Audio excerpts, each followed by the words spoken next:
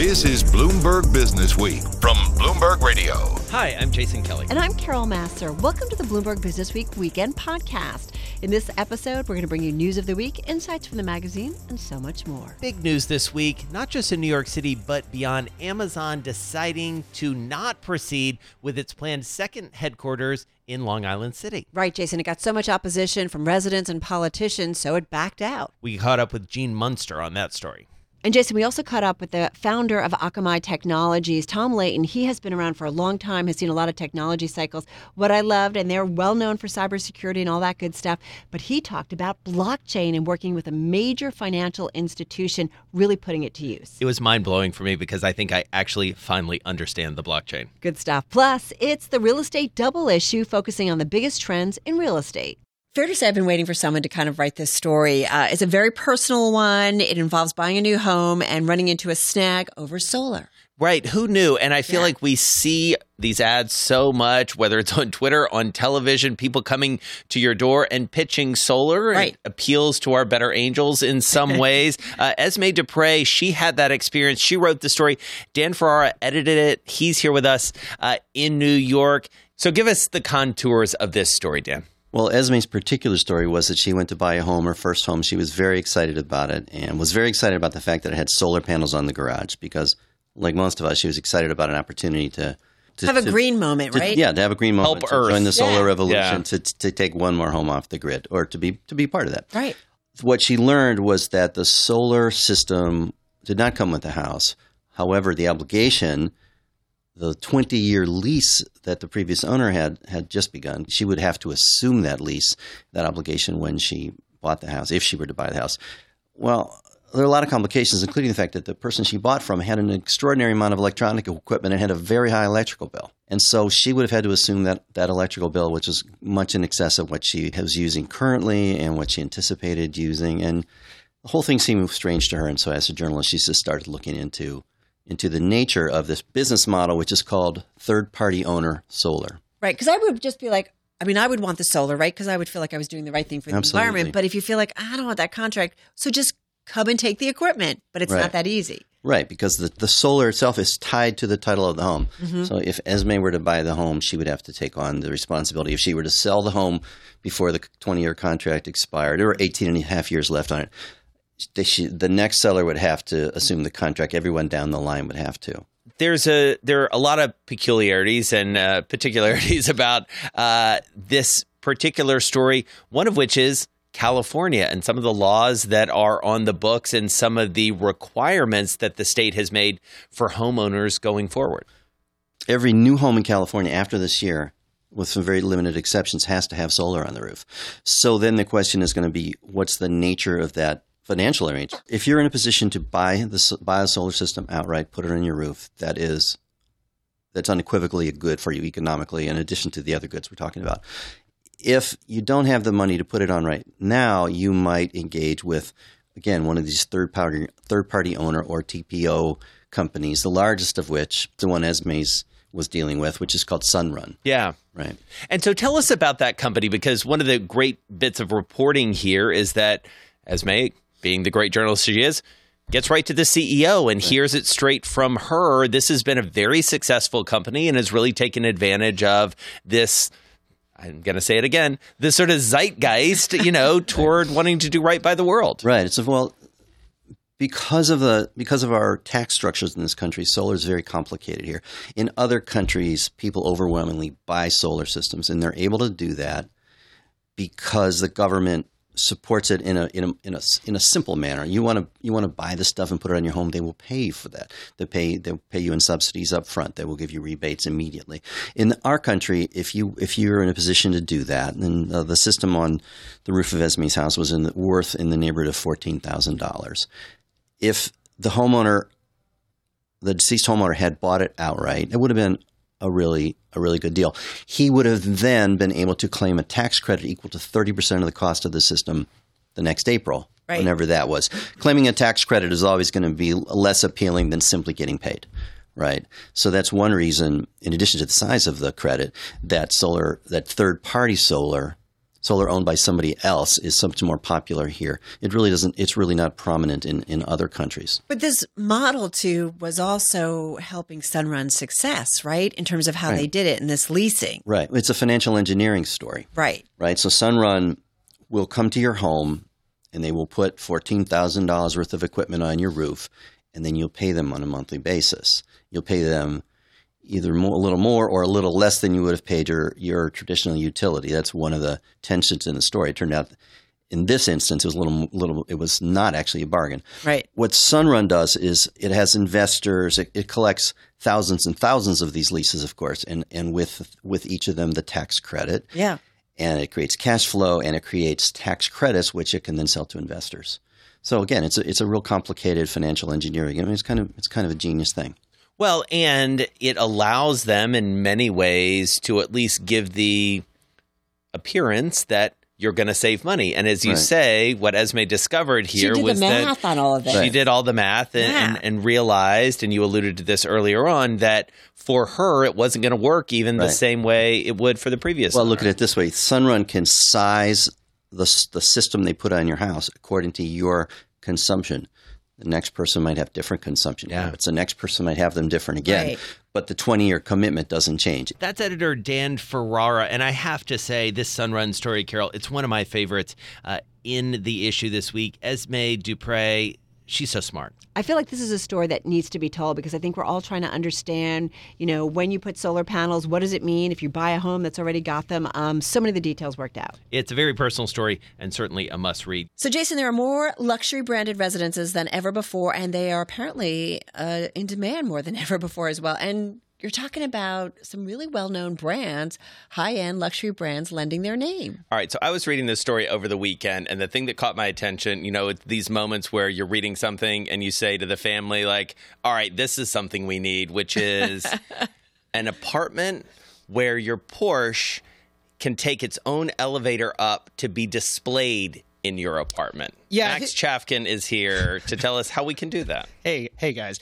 The term is Sky Garage. That is the that is what Sorry, this we is. got it wrong. And this is a feature in I believe it's the penthouse apartment of the Porsche Design Tower in Miami. And as you said, this is part of a kind of weird and amusing and maybe compelling trend in real estate where brands that are not necessarily real estate brands are slapping their names on high-end real estate and getting, huge premiums. I think in the story, the writer says it's about 30% of a premium on what you'd otherwise get if it wasn't, for instance, the Armani apartments. So, from the minute you walk in, whether it's Armani or Aston Martin or Porsche, you're just surrounded by the brand, right? Yeah. And I think, it kind of makes sense depending on more or less sense depending on which brand you're talking about. So I think the idea of being surrounded by Armani maybe makes a little bit more sense than being surrounded by a Porsche. I think the idea of living in a Porsche I don't know. It doesn't Porsche totally make towels sense work to me. for me. But just saying. But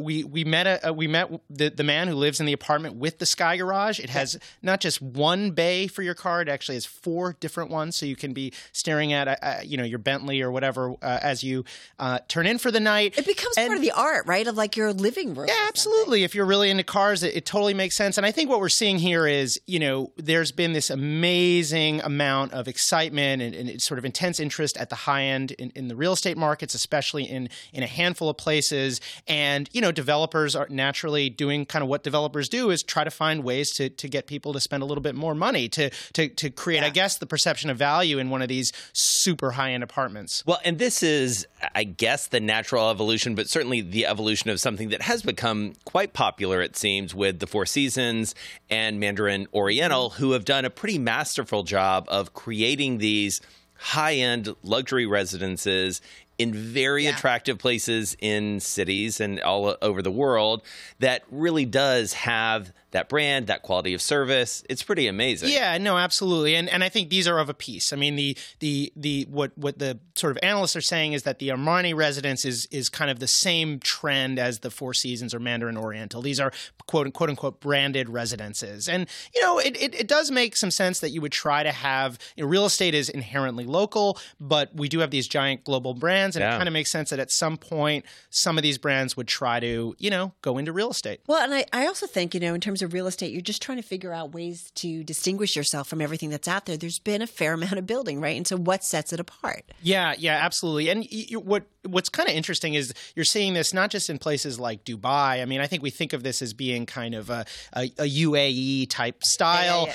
But of course, it's happening in the U.S. It's also happening in places like Manila. I believe it's either Armani or Versace has a Manila tower. Versace. And the apartments are relatively reasonable. I mean, you can have a 3-bedroom for about $300,000, which I'm sure in Manila terms sounds like a very expensive apartment. But for Versace, maybe it's compelling to some international businessman. And to anyone who's listening to this in New York or watching this in New York, they're like, okay, yeah, I'll take 10.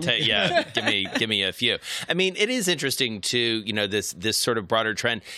Help us understand how this fits into this real estate theme that you guys undertook for this issue, because we spoke with Justin Fox about the 5/1s. Yeah. This is sort of the furthest thing from a 5/1 in some ways. How did you guys pick and choose? Take us inside the newsroom. Yeah, I mean, we were interested in really, to begin with, just anything that was interesting in the world of real estate, but we started looking at the kind of salesmanship of real estate and some of the kind of weird, it's not exactly, I don't think hucksterism is the right word, but the sort of like interesting ways that kind of marketing and sales like play into real estate. And so, that kind of came into play, in the Zillow story, which is all about selling your home. And and it comes into play in this one. We also, I'm just trying to. Well, and New Orleans? Yeah, New Orleans. Well, yeah, exactly. It's another instance of, I don't know. That's kind of a complicated story, but there is that element of kind of sales and maybe a little bit of hucksterism. Well, associating yourselves ultimately either, on purpose or by accident with a celebrity, in that case, Brad Pitt. I also think about Esme Dupre's story about solar paneling and the very complicated relationship, or I should say the complicated economics of solar panels on your roof. Right. Who knew? Yeah. I mean, the other thing that's interesting about doing this right now is just that we're kind of in an interesting time in the real estate markets globally. I mean, on one hand, we're sort of pretty far removed from the crisis. On the other hand, there are sort of signs in some of these cities that apartments are not, prices are not going up as much as they have been. Maybe people are starting to worry about some sort of cool down. And then on the other hand, you have as Peter Coy argues in his essay, maybe there isn't enough housing already. So it's kind of this weird moment of uncertainty coming about 10 years.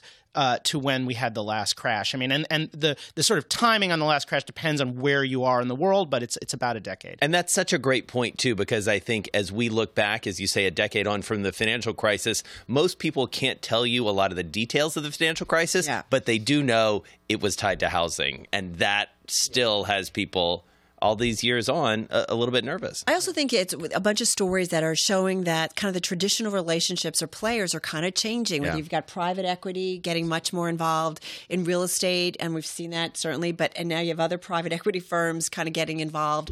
Or you have Zillow, who used to be the place you go for the estimate, and now they're getting into buying homes. It's a Zestimate. It's a Zestimate, sorry.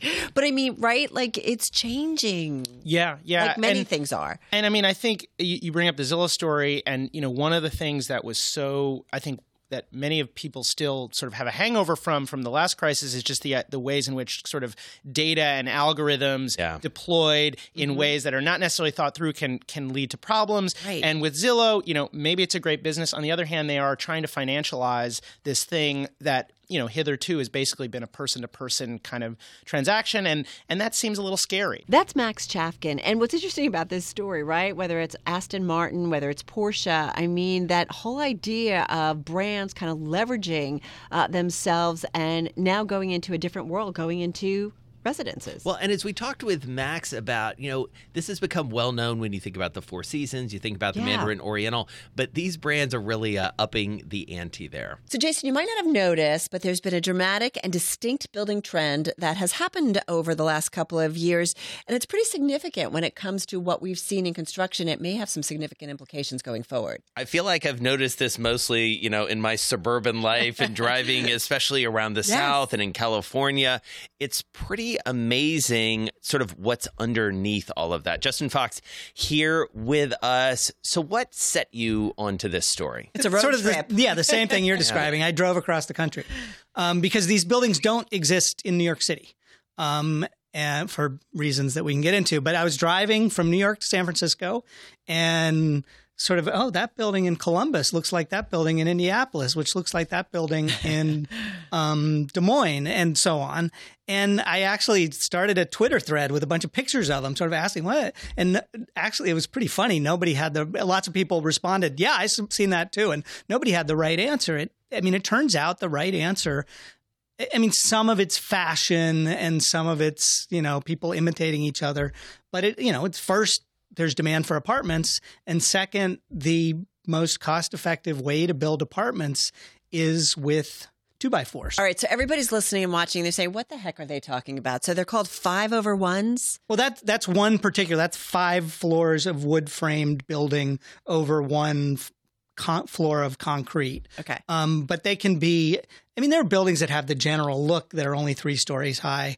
And the tallest are 5/2, 5 stories over concrete. And they're basically, I came across somebody on a blog comment calling them stumpies, which I'd really like to push. Yeah. That's a good Come into my stumpy. Yeah, exactly. I'm at the stumpy on the corner. Yeah. But they're limited in height by building code, which is initially driven by, it's partly structural concerns that you can't build a 30-story building out of 2x4s, but it's partly fire concerns.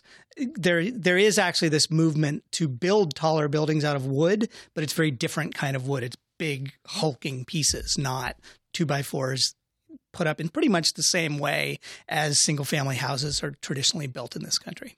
And so, as you dug into this, are there specific people, either architecturally or construction-wise, who are especially successful or have made this an especially big part of their business? I kept trying to sort of find the group that was pushing it. And, clearly there are big apartment developers. Yeah. There are big REITs. Avalon Bay has a lot of these buildings all over the country, but so does Equity and so does Asset. It's not one particular group driving it. Humphreys and Partners in Dallas is probably the biggest multifamily architectural firm, and they have a lot of buildings with this look, but there are lots of buildings that look like it that aren't by them. Well, and as you say, and look, we know this in New York City with skyscrapers, real estate is a herd mentality business in a lot of ways. And so, as you say, imitation is maybe the sincerest form of being profitable. Yeah, but a lot of it is just that once you've decided that you're going to build a stick building, as people in the construction industry put it, there are just certain parameters. It's not going to be higher than 7 stories at most if you got the 2 concrete under it. And so you're going to want to design it to take up as much space as possible. And then things like the parking minimums that each city has will decide how much room you have to provide for parking. A very interesting aspect of this story, Justin, is the use of wood, right? And I think for a while we've gotten away from it because of some horrendous fires that have wiped out cities and areas, and actually most recently even in New Jersey here. So tell us a little bit about the use of wood. Well, yeah. Basically by the early 20th century, you pretty much weren't allowed to build lightweight wood frame buildings at all in central areas of some cities, right, and above 2 stories pretty much anywhere. And so, it was pretty much relegated back to single family home construction. And kind of bit by bit over time, partly because of innovations like fire sprinklers, right, which make these buildings a lot safer than they would have been before, but also just by, the pushing and nudging of various building trade groups and wood industry groups and others, we've gotten to this point where you can now build 5 stories of lightweight wood frame. And one of the interesting things you also point out is there are essentially only so many ways to design these internally, too. And so probably regardless of whether you're in Des Moines or Marietta or Cupertino, you can walk into one of these apartments. The bathroom's going to be on the left, and the bedroom's going to be right beyond that. The kitchen's going to be on the right. This is a one bedroom, and the living room, the kitchen will open up into the living room that's right beyond that. And that layout is everywhere. It doesn't matter who the developer is. The big apartments in the corner. Yeah, bigger apartments in the corner, but it's really very heavily focused on one bedrooms, these things. And is it in demand? They've been filling them, especially, I mean, I've heard talk when I was in Sioux Falls, where I saw a few of these buildings. They're starting to have trouble filling them on the outskirts of town, but the ones that they can squeeze into downtown fill right up. That's Bloomberg Opinion columnist Justin Fox, and it's funny, that is certainly a trend hiding in plain sight. It's a decade removed from the housing bust, and yet we're still feeling many of its effects, only now in different ways. And that's why this week in the magazine, it's devoted to all things real estate. Editor Bret Begun oversaw this issue. Tell me about why now, and what was the kind of conversations you guys were having in the newsroom about? All right, so what are the stories we need to tell? Yeah, well, we are, as you said, about a decade removed. It depends on how you measure it. It also depends on where you're talking about, but roughly about a decade removed. We thought it was time to give a lay of the land and to really try to do our best assessment of how things have changed since the bust, how things are different now, how things might be the same, and really what were some of the long-term, far-reaching consequences of what we all went through about a decade ago. Tell me about some of the conversations that were going around, some of the stories that you were kicking around, because this is when you guys reach out to the Bloomberg News organization, around the country. Yeah. So one of the interesting things that came up early was, hey, if you have a lot of money, now's actually a great time to be looking, because you see overseas, especially in a lot of cities like London and Sydney and Dubai, you've got little mini crashes going on there where the price of really luxury high-end homes are down. So if you want that London penthouse or that Harborside place in Sydney, now's actually a good time to buy. So we had some fun with that. We have 2 spreads dedicated to that. It's all relative, right, Brett? Relative. When we talk about this, I mean, these are still expensive properties. Oh, very. Right, but they've come down, some of them by millions of dollars. I'm talking about properties that were 55 million pounds now coming down to 50. So these are hardly in the reach of most people, but we see that happening really across the world. We also saw the rise of sort of, just staying on the topic of luxury housing, of what we call luxury branded residences. These are basically residences that are owned or at least licensed by name brands. So in 2017, for instance, Porsche built something called the Design Tower near Miami. These things are really hard to get into. Again, they're for like really niche buyers of the upper echelons, and property developers like them because they can charge a 31% markup on these compared to similar apartments. So that's sort of what we saw happening at the high end of the market. And then we also looked at things that were happening more regionally. Justin Fox has a great piece about the rise of the Stumpy or the 5/1. And this is the kind of building that you see everywhere. Who knew that this was a thing? Jason and I have talked about it at our desks in the newsroom. We're like, this is a thing, I guess. Yeah, it's a thing. I mean, basically in the early 90s, you had the building codes change in the U.S. where wood that was sprayed with a retardant was considered non-combustible. Right. And it's such a small change and a thing you wouldn't think would have that major of an effect. But building with wood's a lot cheaper. And it's easier to make a mistake with wood than it is when you're pouring concrete or steel. So but it can be flammable. Can be flammable, yes. Especially in the construction process. Well, if you think back to, let's say, 1870s Chicago, right? A lot of the rules that we had on the books stem from that time, which did not allow wood building, and that's all started to sort of change. So we see the rise of the Stumpy or the 5/1. We also have a look at Zillow in the issue. Zillow, for your Zestimate, right? Yeah. Go and see what your house is worth, or actually it's more fun to see what people houses are worth. No. I know people who will sit there just going through as they're driving and looking at neighborhoods and real estate, like, okay, so this is what that's worth. Exactly. So now Zillow went from that sort of business business to now it wants to actually buy your house. Yeah. And it's using an algorithm. And at this point, they own, with some of their competitors, about 5% of the market in Phoenix. That's They're amazing. expected to get up to 20% there. And they offer you essentially instant cash for your house. So we're looking at Zillow. Can I just say that is one of those stories, and this is what I love about the magazine, is that, you like you said, Zillow for the Zestimate, right? Yeah. But who knew that they had become such a significant home buyer at this point? Huge home buyer. Changing their business model and also how we buy and sell homes. Yeah, their business model is changing and evolving. The stock price took a real hit after they decided to go into this. Right. Because this is obviously a very capital-intensive business to be in. And the longer they hang on to a home and the longer they're making a mortgage payment, the more money they're losing. So they have a real incentive to buy these things and turn them around really quickly. And you do wonder in an economic downturn, what they're with this new model, what impact it will have on the company, and also kind of what impact it might have on the overall real estate market. It really could shake things up. I mean, if you think about the way we buy things online, there's a lot of instant gratification out there, and they're sort of looking at housing and saying a lot of these decisions are based on emotion. A lot of them are based on what one person living in one house thinks his or her house is worth. It's not the most effective way to price it, right? Or is it? Or has the model that we've been using all this time actually been the most effective way? I have to say one of the stories that really resonated with me in particular was taking a look at what's going on in New Orleans. Yes. Since Hurricane Katrina. Mm-hmm. And I forgot how many years it's been since Hurricane Katrina, a long time. And there were a lot of nonprofits that came in along with government aid and so on and so forth, but really to try and fix some of the most devastated areas. Yeah. And when we talk about devastated areas, we talk a lot about the lower Ninth Ward. You had a lot of government agencies, as you say, come in to try to fix these things. And we focus specifically on a group called Make It Right, which actually has Brad Pitt, the actor, as its backer. And they went in really with the best of intentions, which was to try to build homes for people whose lives were devastated.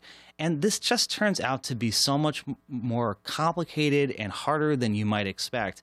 And even when you try to do things like they did, just to bring in some star architects to try to design these things, you can wind up with problems. And some of the homes, not all of them, but some of the homes built by Make It Right have had issues. They principally stem, but not all, but principally stem either from decking, or in a lot of instances, roofing. It turns out that in New Orleans, given the amount of rain that there is, a flat roof is not a great idea. Right, because the water just kind of sits, right? Right. But in an attempt to make these homes look sort of aesthetically pleasing, or in an attempt to make them sort of have a little bit of designer cachet, which is a nice thing to offer. Right. They, in some instances, wound up having problems with damage to them because of the way the roofs were constructed. Yeah. It's amazing. Yeah. Let's also talk about Peter Coy's article, because he reminds us that here we are a decade out from the housing bust. And while some things have changed, the housing market, we might still have problems, but it might be in a different way. Yeah, it's very interesting. What we're seeing is sort of the long reach of the last crash right now. So what we're not about to have is another crash like we just did. When that happened, you had overbuilding and you had a lot of very speculative pricing that really wasn't taking the overbuilding into account. That combination does not exist right now. What we actually have at this point is underbuilding. We're actually underhoused in America. And that really comes from the fact that the large builders the last time were all but almost wiped out. And the smaller builders, even if they wanted to try to build more, they really can't. They don't want to build on spec, right? They don't want to be stuck with homes that no one wants. And they can't get the loans, frankly, to build at that rate. So we're sort of seeing a different issue now, which is that when you don't have enough homes for people, the existing stock becomes more expensive and people are getting priced out. Right. And we talk about this so often. I feel like the magazine has covered this so well, whether it's, Silicon Valley, whether it's up in Portland, Seattle. Some of these markets have certainly gotten so expensive for many of the people who live and work there. Yeah. Try to live there. San Francisco, LA. In many of those areas in those cities, it's all but impossible for somebody to buy a house. They're just basically getting priced out of those markets.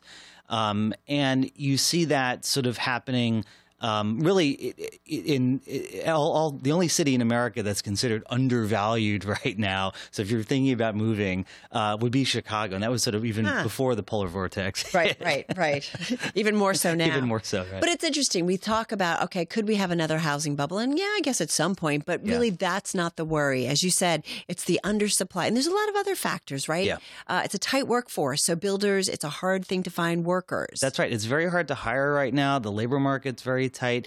The other thing that happens is with interest rate hikes, right? So as interest rates go up, if you're thinking about moving and your mortgage might be more expensive than it would have been, you're not really going to move. So when you're not moving, you're not making your house then available to somebody who would want to move. So you've got a lot of stagnancy there because of that. And I thought it's interesting, too, that there's that whole concept of NIMBY, like not in my backyard in terms of building. Yeah, there's a lot of that has sprung up. You've got new zoning regulations that have popped up in the last 10 years. National Association of Home Builders has a lot of complaints about regulations that have sprung up really since the last housing crisis. And so those are definitely having an effect on the number of available lots that are even there to build on if you wanted to. All right. So some things have changed. We are still, though, feeling the effects in some ways because some of those bad loans, right, have yet to be cleaned up. That's right. The government is still dealing with some of these, especially on federal housing loans. Again, the long reach of the last crash extends in many ways, and that is definitely one of them. There have been issues with some of those loans. You also have we're not sort of free of bubbles here. I mean, UBS does this global listing. There are many, many, many cities that we hear about often where basically it's impossible. Right. Hong Kong is number one. In the U.S., San Francisco actually is the only city in the top 10. That's editor Bret Begun, and it was really fun to catch up with him because, Jason, let's not forget, 10 years out from the financial crisis, mortgage meltdown, and it's interesting to see kind of where we have come in terms of the real estate industry. And I'm glad you bring up the crisis because that looms so large in everyone's memory. It wasn't that long ago, and yet technology especially has changed pretty radically the way we look at real estate.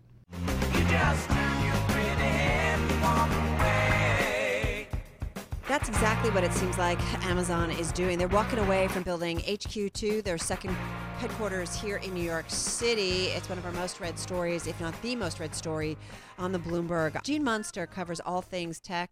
He's a managing partner, founder of Loop Ventures, and he joins us on the phone from Minneapolis. Gene, so good to have you back with us. Tell me a little bit about Amazon and what they did here in pitching the cities, picking New York, and then now unpicking New York. So I think, Carol, you can take some issue in terms of how Amazon ran the process of making a very public display of going to many cities and asking for some juicy benefits. Very different than how Apple approaches things, where they picked 4 cities where their basically expansion was they're very stealthy, very Apple-like in how they did it. But one thought, just I think in terms of how Amazon approached this, that might have kind of stirred the pot a little bit at the beginning, was just how they really went and asked for some generous benefits. That said, is that it is what it is, and Long Island City agreed to this. And I think at the end of the day, when you really put this together, nothing really changes for Amazon, but things do change for Long Island City. Yeah, and that's so interesting that you say that. And Gene, I do wonder, because you watch these names so closely. We've been talking to you for years, and I feel like you understand not just the financials, obviously, but really sort of the ethos around all of these companies. And we have been hearing pretty consistently, you've got Alexandria Ocasio-Cortez essentially declaring victory. We're sort of at an interesting moment, aren't we, between the tech companies and the public? Yes, Jason, and that's the part that just doesn't feel right about all this to me, is that this could be some sort of sign that lawmakers' attitude with respect to big tech is evolving to kind of a negative aspect to it. I always think about what are people's motivations here. In the case of lawmakers, it's predominantly to get reelected. And there's ways to do that. One, a very effective way is to pick fights with what are perceived to be bullies. The list is long of politicians who have successfully done that. And in this case, I think big tech is kind of emerging as a bully just because it's been so profitable.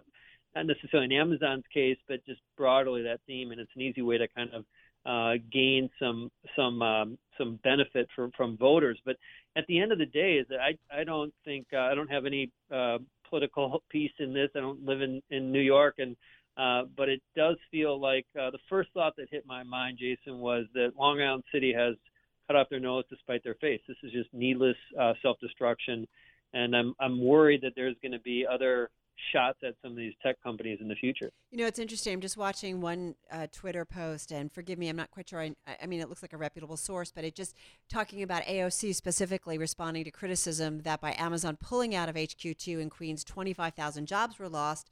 And I guess she said we were subsidizing those jobs, and that, you know, maybe it would be better to give away, have the investments made, you know, in hiring teachers and fixing the subway.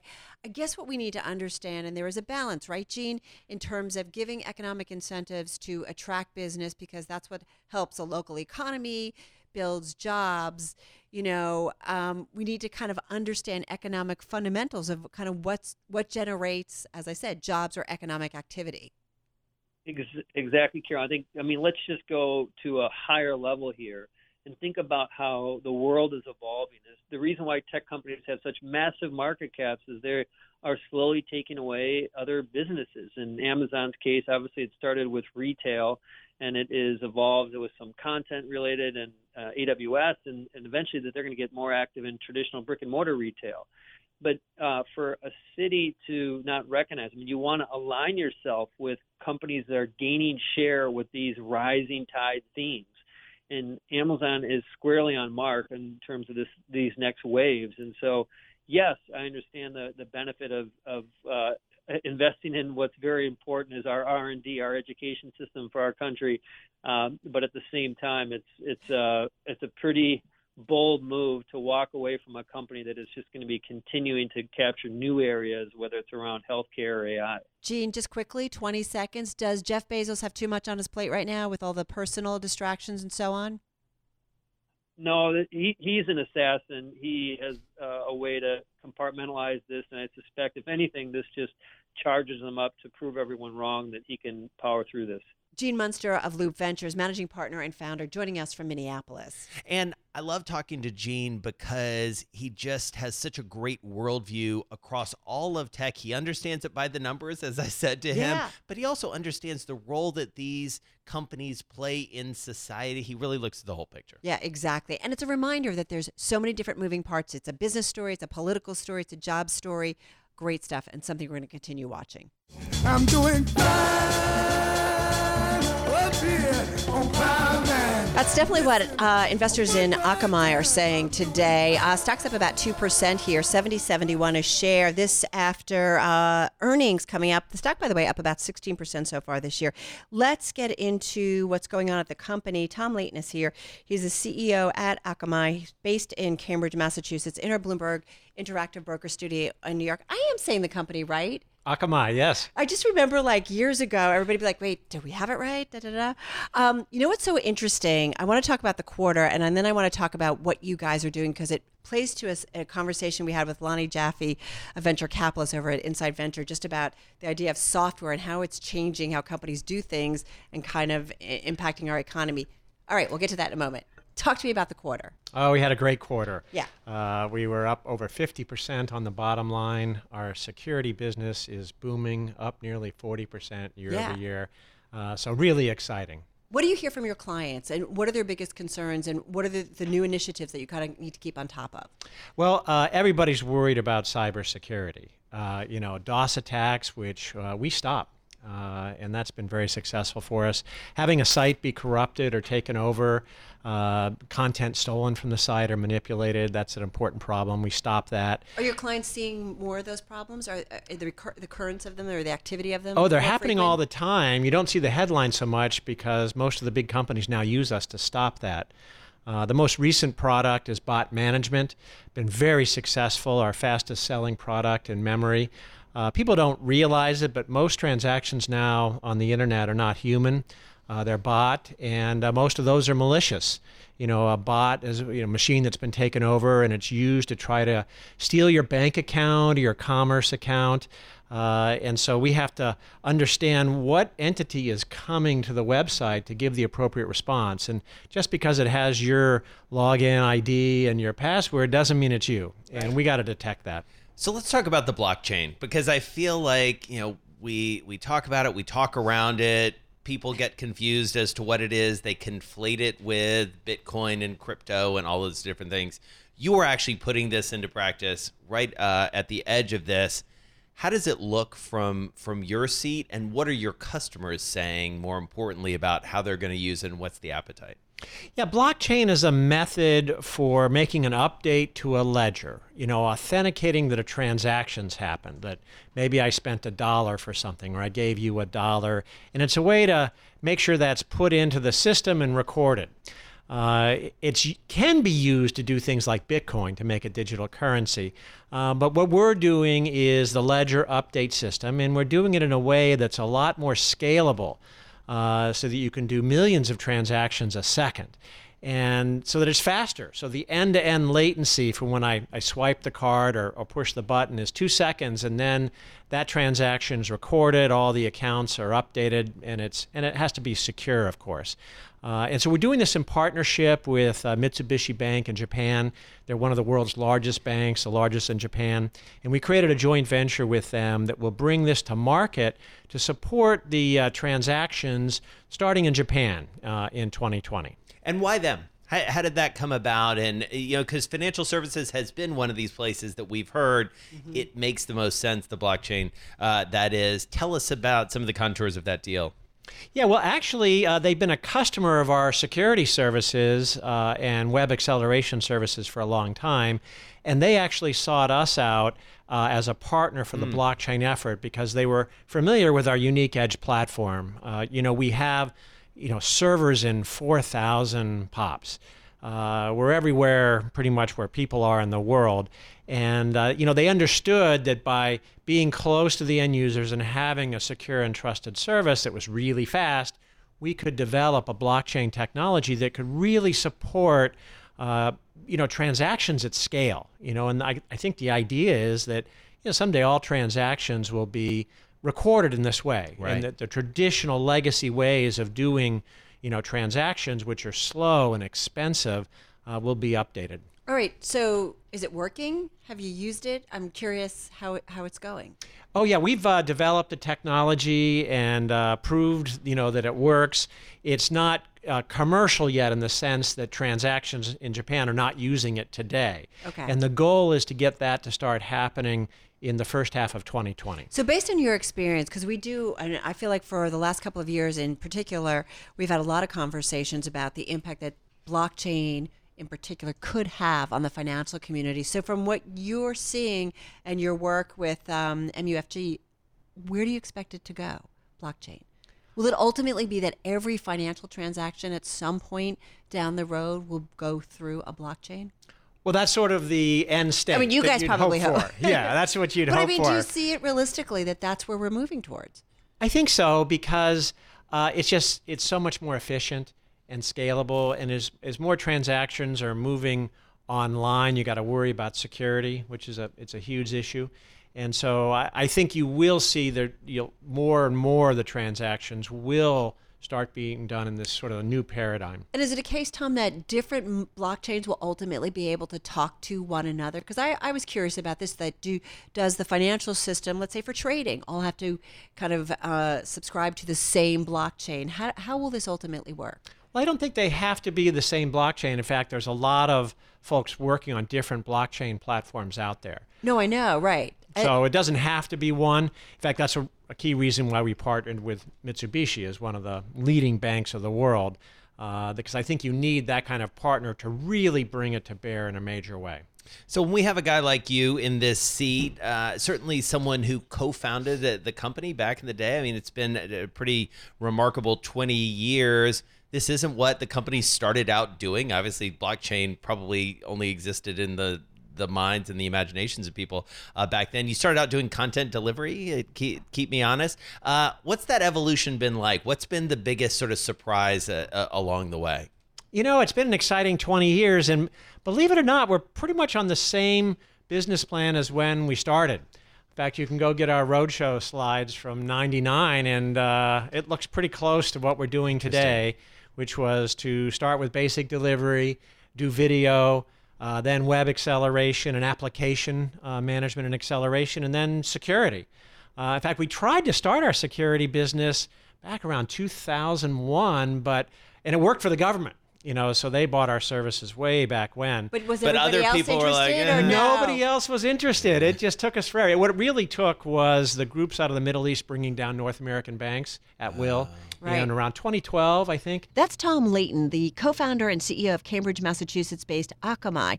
And what's fascinating about someone like this, Jason, you and I love talking to these kinds of individuals. He's been in the technology world for so much, has seen a lot of different cycles, and it's interesting to see kind of where he started and now the stuff that he's focusing on. 2 decades on, the company is essentially where it thought it might be, but there have been some twists and turns along the way. I really enjoyed that. So obviously Blackstone, private equity, Steve Schwartzman, we know the story.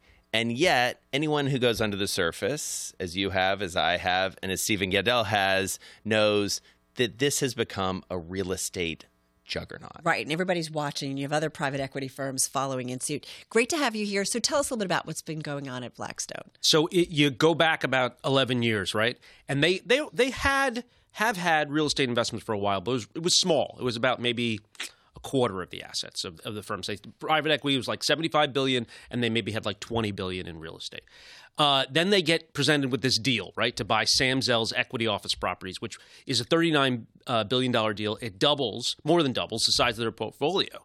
And they get it in 2007, and I think almost immediately after they get it, the signs are flashing red, right? But they still are able to get themselves out of the properties, a number of properties at the top, make a lot of money, have a lot of cash on hand, and a business there to then pick up a ton right after the financial crisis, and that launched this juggernaut. That launched this business. It's $136 billion. It's larger slightly than the private equity firm, a private equity portfolio, and it's become a winner. That so much that everyone else wants to do the Blackstone model. And it's pretty amazing, too. And as you say, that certainly was the pivotal year. I remember it well, there in 2007. And as you say, John Gray, the primary architect of all this, sees everything that's happening, and he is literally selling while he's buying, right? And sort of offloading that. It could have been a disaster, this 2007. It could have been the worst deal of all time. It turns out to be one of the best. And then he follows that up a few months later by buying Hilton at the peak. And again, for a couple years, that looks like a disaster. They're able to sort of navigate. And then single-family homes. And then single-family homes. So let's talk about that. The single-family homes? Yeah. Because I think everybody remembers that really well. And I think when they saw that, they're like, oh, maybe we've hit a bottom, like in terms of the worst of it. And if Blackstone's seeing opportunities, maybe there's something there. I mean, it really caught a lot of attention on Wall Street. Yeah. I mean, they made some money on the turnaround. But I think it was a successful play on kind of interest rates were going to remain low for a long time. They saw early on that they could produce this portfolio, which people didn't think they could because of the logistics of it.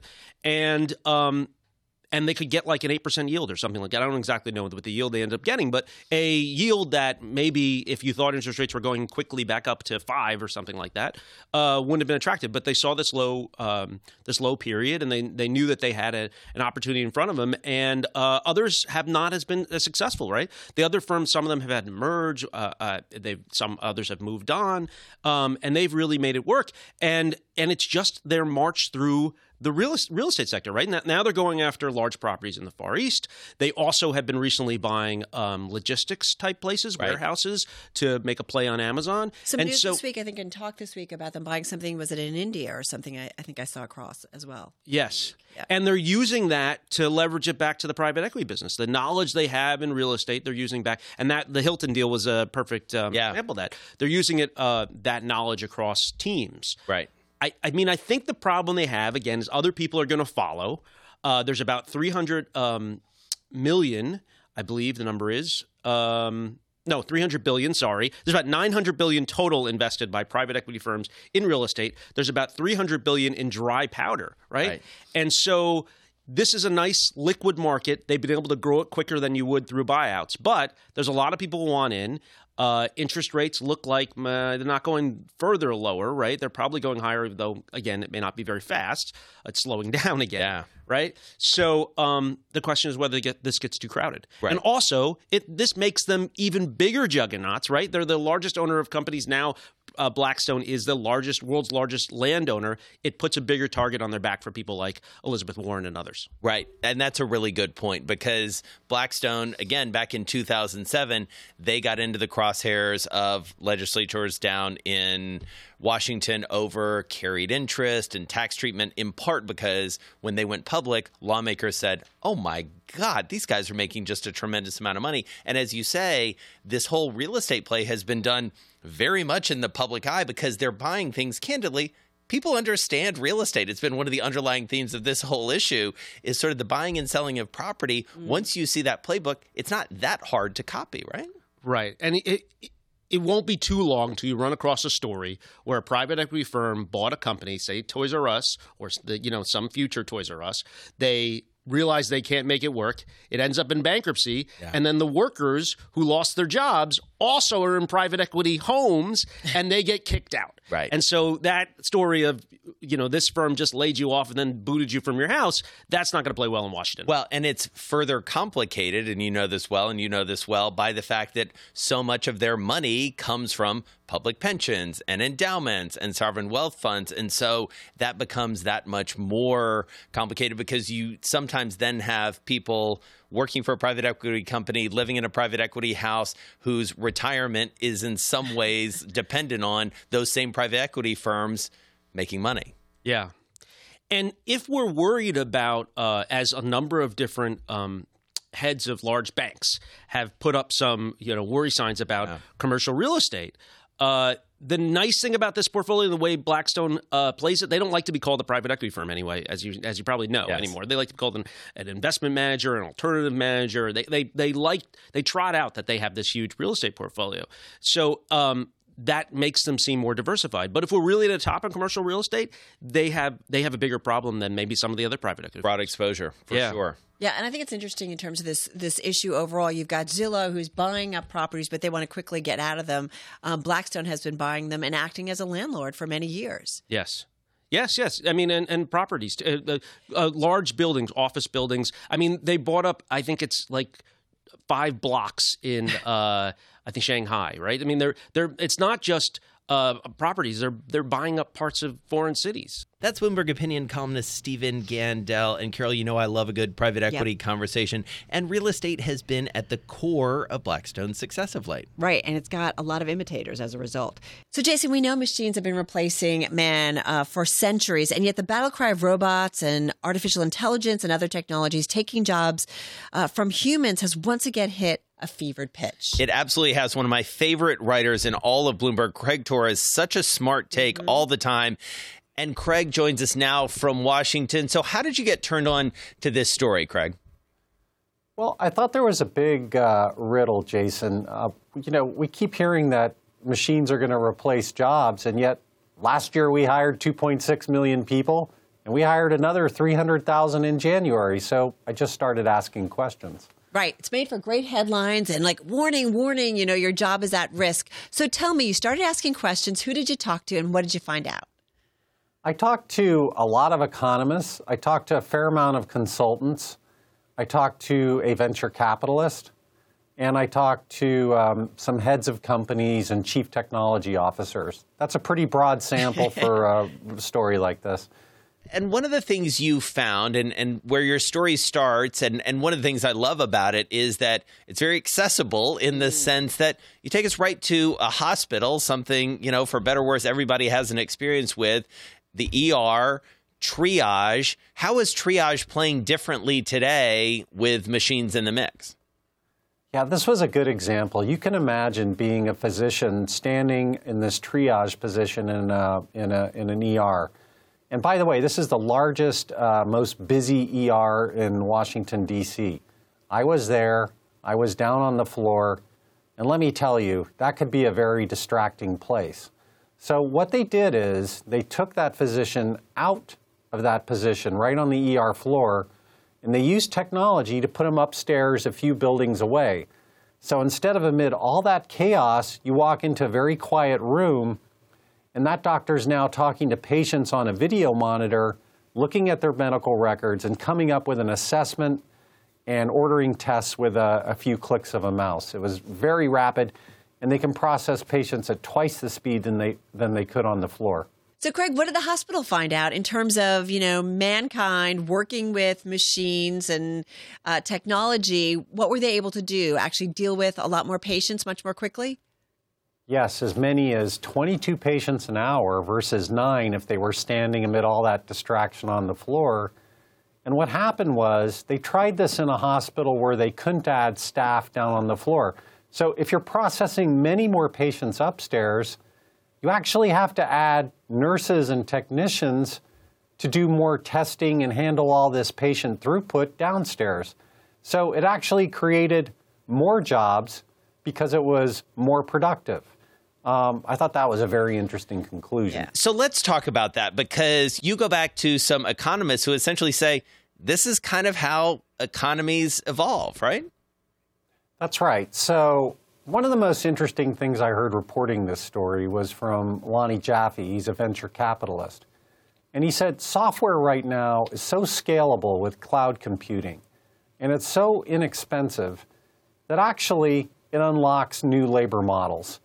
And so it becomes more attractive for companies to hire because every new hire is working with the latest and greatest stuff. So as long as there's demand, it kind of tilts in favor of labor because those employees are more productive. Also, I should add, Jason, that I don't think any company I spoke with properly estimated the costs in manpower they're using on security. We all hear of these hacks. This is a huge effort by American companies to protect their reputation. When you and I go around the internet, we're leaving all these piles of digital information. They would like to use that to win our trust. They have to make sure that stuff is safe. It's when I asked Noel Etter at Hilton Hotels, well, do you outsource that security?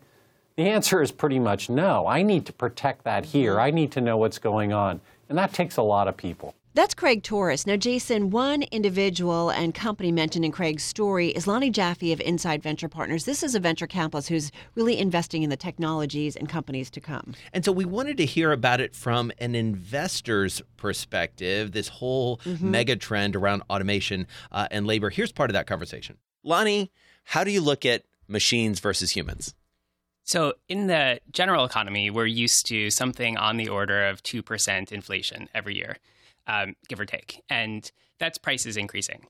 But in the technology industry, we're actually, in most sectors, there's relentless, extraordinary levels of deflation. Just as an example, in 1981, if you wanted to buy a gigabyte of storage, it would cost about $500,000. Today, it's about 3 cents or a little less. Wow. 1/16 millionth the cost. And what happens when prices decline that much is sometimes new business models can be unlocked and even new pools of labor. So the internet, which is a very low cost, impressive piece of communication technology, allows technologies like Upwork or Etsy to allow people who are in hard to reach locations participate in the global macroeconomic system. So that's one thing that can actually increase the amount of labor per capital that is and software itself just in general is becoming a much larger portion of the economy, right? So in some of the other large industries like banking or telecommunications, there were a handful of large companies that emerged. But in software, there's just a large number of extremely big companies that are being produced. And even in industries like entertainment and retail, what you'll have is companies like Netflix or Amazon, which are software company-like DNA, will start to take over more and more of the industry. And software is very scalable. So in the old days, you would have a piece of technology like a machine, and maybe a handful of people could use it to be productive. But with software, you can build something like Gmail and put it up on the internet, and 1 billion people can use it and become more productive. And so the ratio of capital to labor can actually favor labor in those types of scenarios because a smaller amount of capital can make more people productive. I love this explanation. So that helps explain kind of where we are in this environment, right? We constantly have, conversations about trying to understand, why is it we continue to have this strong labor force, no signs of inflation, and this might help explain it. Yeah, there certainly is a lot of software technology that is a substitute product for certain types of labor. Mm-hmm. So in an economic context, people talk about substitute goods and complementary goods. So a substitute good is something where when a new technology emerges, you might replace a human task, like a back office paperwork role. Right. But then there's other or like tasks. Getting a car. Like, well, I don't have to call somebody to get a cab, right? I can just do it via Uber or Lyft or something else. Exactly. And that actually, cars are an interesting example of a complementary good to follow the example, because what you'll have is if battery prices go down, right, cars that are electric can actually become more valuable. Similarly, certain types of software and technology, as they go down in cost, the human labor that is the complementary task, like judgment, for example, can actually become more valuable. There's a great book, Prediction Machines, which talks about how machine learning, which allows predictions to come down in cost, can actually cause human judgment to go up in value. Well, one of the great anecdotes in Craig Torres' story this week in the magazine is about an ER and triage, and how with a doctor approaching it differently, virtually, in fact, removed from sort of the melee of the actual emergency room, the emergency room becomes more productive in a way that the staff actually increases to deal with the higher number of patients that are able to be coming through the door and actually cared for. Yeah, so the healthcare industry... We need more workers to care for them. Exactly. So the electronic medical record, the first generation of software for hospitals, some of it was actually just very bad. Bad software, hard to use. And there was a promise of better record sharing or better diagnostic capability. But in reality, what ended up happening is doctors and nurses would spend hours every day navigating their way through hard-to-use software to enter in data. Right. And it actually caused a lot more labor to be needed to provide the same amount of care. There's a new generation. At Insight Venture Partners, we invested in a company called Central Reach, which is software for clinics that treat autism. And it's very good software that's easy to use. And so there are some human tasks that will no longer require as much time, like scheduling or billing. But then there's other human tasks, like actually treating the patients or students with autism, and that actually allows them to spend more time and hire more clinicians to do that. That's Lonne Joffe, the managing partner of Insight Venture Partners. And so, Carol, we've gotten into this habit now every week. I love it, of going a little deeper with one of those conversations. And so that chat with Lonne Joffe, it didn't end there. We went a little longer. Yep. For the full conversation with Lonne, be sure to download our Businessweek Extra podcast. It's available wherever you get your podcasts. Subscribe. And that wraps up Bloomberg Businessweek's Weekend Podcast. Thanks for joining us. I'm Jason Kelly. And I'm Carol Massar. Be sure to tune into Bloomberg Businessweek Radio live Monday through Friday, starting at 2 p.m. Wall Street time. And if you can't catch us live, get our daily podcast for the ride home. Subscribe at iTunes, SoundCloud, and Bloomberg.com. You can get this week's edition of the magazine. Just check out newsstands right now. Also, download the Bloomberg Businessweek app. We'll be back next week at the same time. This is Bloomberg.